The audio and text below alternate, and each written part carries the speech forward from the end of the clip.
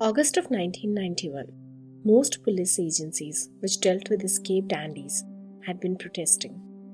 The Soviet police can't do any more than we can, he said. Legally, the manufacturers of the Nexus 6 brain unit operated under colonial law, their parent auto factory being on Mars. We had better just accept the new unit as a fact of life, he said.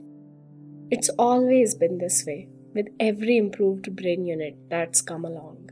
I remember the howls of pain when the Suderman people showed their old T-14 back in 89. Every police agency in the Western Hemisphere clamored that no test would detect its presence in an instance of illegal entry here. As a matter of fact, for a while they were right. Over 50 of the T-14 androids, as he recalled, had made their way by one means or another to Earth and had not been detected for a period, in some cases up to an entire year. But then, Void empathy test had been devised by the Pavlov Institute working in the Soviet Union. And no T-14 android, insofar at least, as was known, had managed to pass that particular test.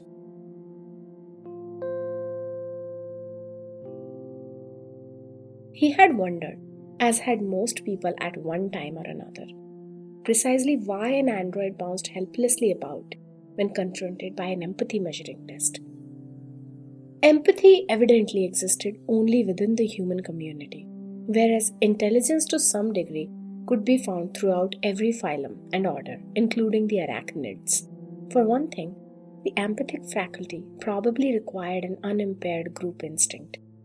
A solitary organism, such as a spider, would have no use for it. In fact, it would tend to abort a spider's ability to survive. It would make him conscious of the desire to live on the part of his prey.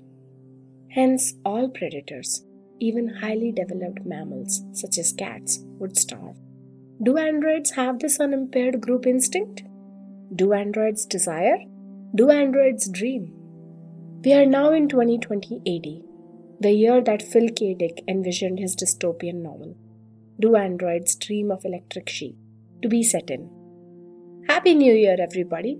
Happy not living on an Earth that survives as a radioactive sludge. Happy not having to emigrate to another planet. Not yet. We have done it. We have avoided, escaped, and undermined all dystopia that was thrown at us. We have let science fiction remain just that, fiction. We have been successful in both accepting and denying the future that was regularly imagined for us.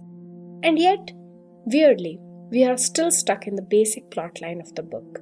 The world is not a radioactive sludge, and hopefully we won't get there anytime soon. But the Earth is still reducing. In some ways, we have divided ourselves in the regulars and the specials. In some ways, we have ended up hurting the specials more than the regulars. And at the very helm of it, we are asking ourselves the same question over and over again. What is empathy?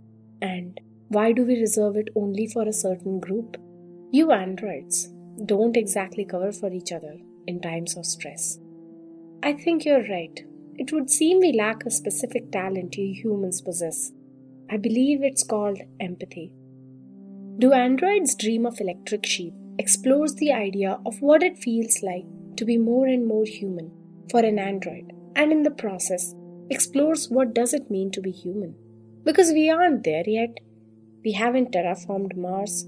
We haven't invented the Nexus 6, nor the Penfield mood organ, nor the electric sheep.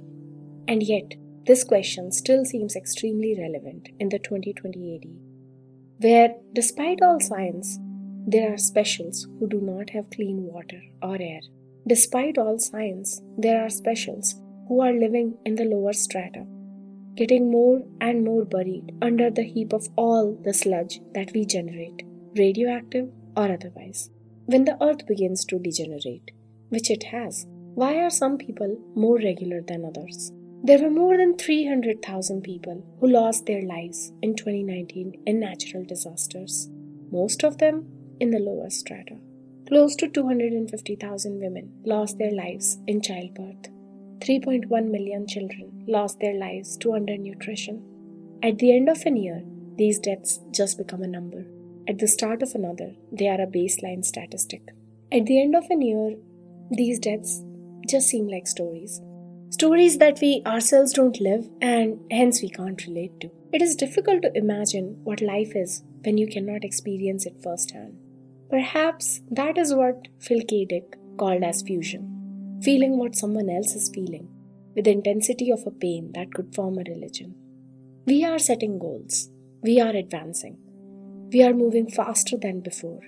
But perhaps what we need to do is stop for a while and look at each other and think of how we feel in that moment and think of this as home, the only home. You know what I have towards this Pris android? Empathy? Something like that. Identification. There goes I. My God, maybe that's what'll happen. In the confusion, you'll retire me, not her. And she can go back to Seattle and live my life. I never felt this way before. We are machines, stamped out like bottle caps. It's an illusion that I, personally, really exist. I am just representative of a type.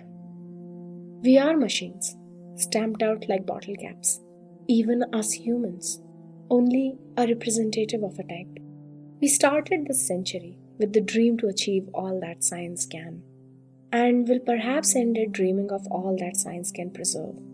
Meanwhile, we are here and we are coming in the future, too fast and too slow at the same time. But at least we need to be in it together, in this fundamentally inhabitable colony that we call Earth.